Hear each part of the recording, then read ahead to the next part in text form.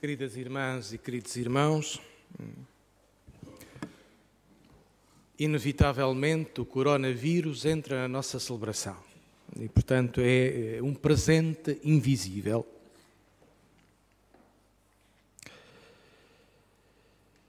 Estávamos habituados, com a nossa internet cheia de promessas, que o viral era virtual. Vídeos virais, notícias virais, por aí fora.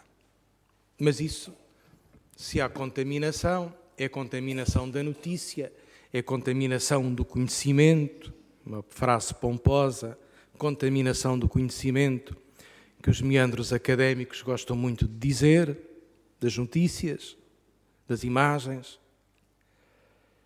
E agora aterramos no realismo da contaminação. Temos medos. Há angústia na sociedade e necessárias medidas sanitárias para evitar mais contágio. O vírus não conhece fronteiras e migra facilmente, sem resistência das alfândegas, da China para a Itália e de Itália para Portugal. E torna-se um habitante entre nós, quer queiramos, quer não.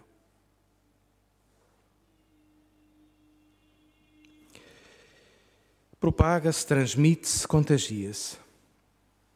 Exige cuidados, mas também exige serenidade e prudência. No meio das necessárias medidas sanitárias, em que a Igreja entra, nós também precisamos todos de manter a calma e a lucidez. Dizem as estatísticas que, de entre os vírus que circulam em termos de gripes, não é o mais mortal, mas tem uma grande capacidade de infecção e de contágio, e daí a prudência. Recordo o que no princípio da semana disse no contexto da realidade italiana, que é mais dramática do que a nossa, o que disse Andrea Riccardi, e quarta-feira de cinza, no primeiro domingo da Quaresma, as igrejas na Diocese de Milão, e agora já chegou a Roma, esta medida, ficaram encerradas. Portanto, o povo de Deus não seguiu as Eucaristias no próprio lugar. E todos os atos de culto foram suspensos, como também todos os encontros. Dentro da vida eclesial, houve quem dissesse, talvez seja excessivo, porque se as igrejas não permanecem a ser lugares de sociabilidade, de encontro, de comunhão, somos o quê? E Andrea Riccardi dizia-nos isto: não há propagação da epidemia do medo.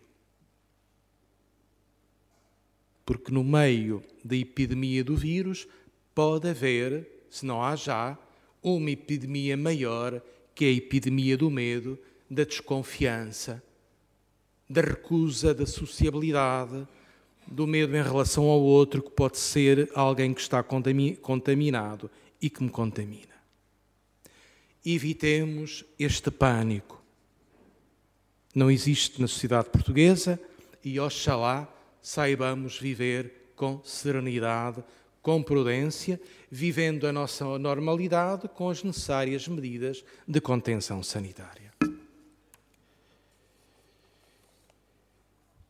Não deixemos que o vírus do medo, do individualismo e do isolamento triunfe sobre a nossa dimensão comunitária e o nosso respeito uns pelos outros, a nossa compaixão. Sublinho aqui, a propósito deste contexto, do medo possível, a expressão do Evangelho, a frase do Evangelho, em que Cristo diz aos discípulos Pedro, Tiago e João, quando ficaram envolvidos pela nuvem, E após terem ouvido a voz, no meio da nuvem, este é o meu filho muito amado, no qual pus toda a minha complacência, escutai-o. E os discípulos caíram de rosto por terra, cheios de medo. E Jesus lhes diz: levantai-vos e não temais. E esta pode ser bem o apelo, a frase que o Senhor nos diz neste segundo domingo da Quaresma, muito dirigida a este contexto social, sanitário, em que o medo pode andar por aí como vírus silencioso a contaminar as nossas relações, os nossos afetos, a nossa confiança uns nos outros. Não temais, levantai-vos. Com este impulso, resisti, mas resisti erguidos, não prostrados, não desanimados, não caídos. Levantai-vos e não temais. E é uma recorrência permanente nos Evangelhos. Não temais. Talvez seja das expressões mais frequentes que Jesus diga aos discípulos e continue a dizer a nós: não temais. Porque sabemos todos que o vírus do medo é um vírus que nos pode contaminar e destroçar por dentro.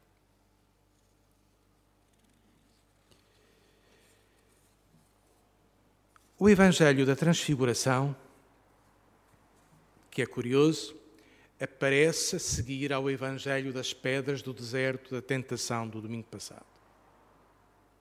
E há aqui um itinerário pedagógico, litúrgico. No domingo passado, caminhávamos com Jesus pelas pedras, pelas feras, pela tentação. Neste domingo, entramos na luz que é o próprio amor do Pai, do Filho e do Espírito, esta luz que é beleza, esta luz que transfigura, esta luz que é Deus a raiar em nós. Estes rasgos de luz, se assim podemos dizer, a acrescentar vida, transparência, luminosidade e beleza, repito o termo. Das pedras à luz. É o itinerário, digamos, do domingo passado para hoje, do deserto à luminosidade do amor de Deus, do Pai e do Filho, que nos envolve, que nos integra. Este episódio da Transfiguração foi uma necessidade que Jesus quis ter com os seus discípulos, pelo menos 3, o núcleo duro, os líderes do grupo, após a crise dele-lhes ter dito: vou a Jerusalém e vou sofrer, e vou morrer, e vou ressuscitar. E Pedro, que é um generoso, mas também um abrutalhado, disse logo: Senhor, eu impedirei que tal te aconteça. Eu estarei à tua frente, serei o teu escudo. E o Senhor disse a Pedro, das frases mais duras e mais impossíveis de ouvir: vá-te retro, Satanás, afasta-te de mim, Satanás, porque tu és um separador, não queres o meu bem. E ele queria o bem. Sinceramente, Pedro queria o bem de Jesus. Não queria é que Jesus passasse pela morte. Nós queremos sempre ser poupados ao sofrimento e à cruz. Nós queremos sempre uma vida triunfante. É a resistência de Pedro. E os Evangelhos não nos dizem, mas claramente, mas aquilo contaminou os discípulos. Aquele medo de perder o Senhor contaminou-os. E a partir daquele momento há uma desilusão, há uma perplexidade. E é neste contexto que aparece esta experiência mística, íntima, que Jesus partilha com Pedro, Tiago e João. Levou-os ao monte e transfigurou-se. As palavras são belas, mas as palavras são pobres para dizer esta experiência, este encontro com Deus, no próprio ser de Deus, na própria intimidade do amor de Deus, entre o Pai e o Filho. O mistério da Santíssima Trindade, em que os discípulos tocam e a nós nos é dado ver e dizer por palavras luminosas que são estas. Transfigurou-se diante deles, o seu rosto ficou resplandecente como o sol e as suas vestes tornaram-se brancas como a luz. Belas palavras.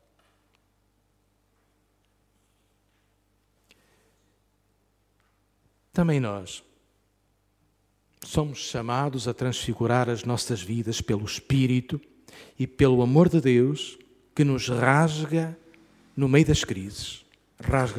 Rasga esperança, rasga futuro, rasga confiança. A transfiguração é a luz no momento da crise e do medo. Por isso daqui o Evangelho nos dizer: levantai-vos e não temais. A nossa vida pode ser complexa, difícil e até, em certas circunstâncias, muito dramática e muito resistente. Mas como crentes, tenhamos esta confiança e esta esperança que na vida cristã, pela ação do Espírito, há sempre uma promessa de transfiguração, de encontrar um raio de luz, um rasgo de beleza, um gesto luminoso, um rosto luminoso, um sorriso, uma mão de compaixão.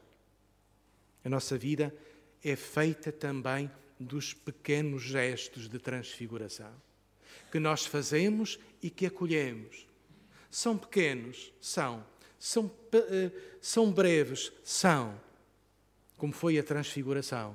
Mas são estes gestos luminosos que dizem o sentido da nossa vida precária. Ai de nós se não tivéssemos luz na vida. Ai de nós se não tivéssemos beleza. Primeira leitura, e aproximo-me do fim, é aquele belo texto de uma aventura grande que Deus faz com Abraão. Sai da tua terra, dos teus amigos, do teu comércio, das tuas redes sociais de relação e vai para a terra que eu te indicar e farei de ti um pai do novo povo e serás bênção para todas as nações.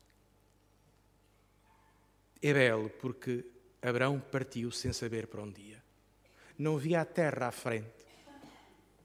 E é curioso, a perplexidade e o desconcertante. Quando eu comecei a ler a Escritura, a história de Abraão, e reparei que o primeiro naco de terra compra para sepultar a esposa. Afinal, aquela promessa foi uma promessa difícil. Foi uma promessa em que ele também teve de entrar de corpo inteiro. E uma promessa dramática. A primeira terra em que ele...